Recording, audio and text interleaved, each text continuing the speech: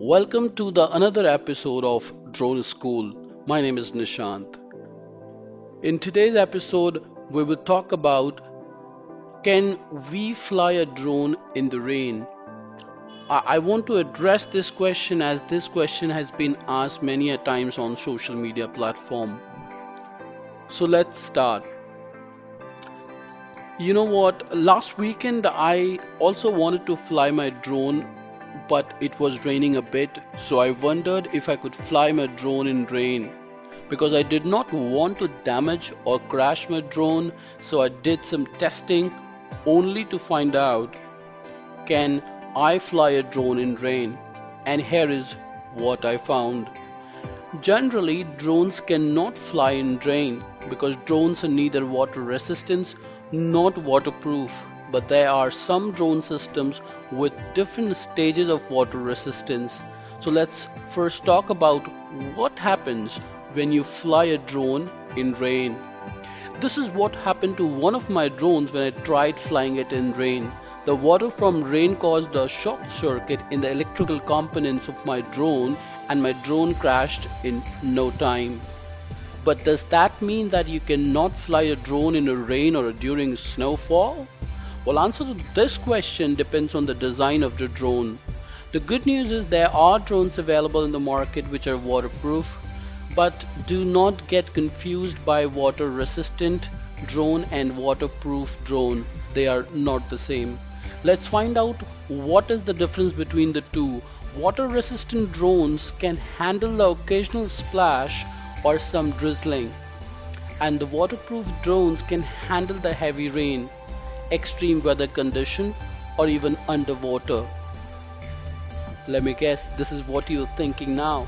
How to identify a waterproof drone? Now, identifying if the drone is waterproof or water resistant is not that complicated. In fact, it is super easy if you know the process. Let's understand the process of identifying a waterproof drone. Every drone comes with an IP rating, which is either embedded onto the drone itself or the user manual will show that rating. Now, IP rating explains the degree of protection provided against the intrusion of debris and water, as well as accidental contact, including body parts like fingers or hands, to critical components.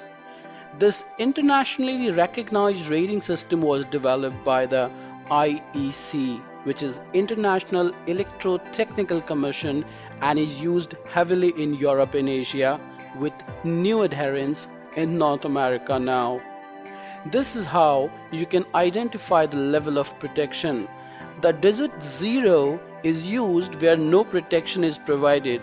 For instance, a product rated as IP45 would be better protected against environmental factors than another similar product rated as IP31. Alternatively, a drone rated at IP58 is dust resistant and can be immersed in 1.5 meters of fresh water for up to 30 minutes.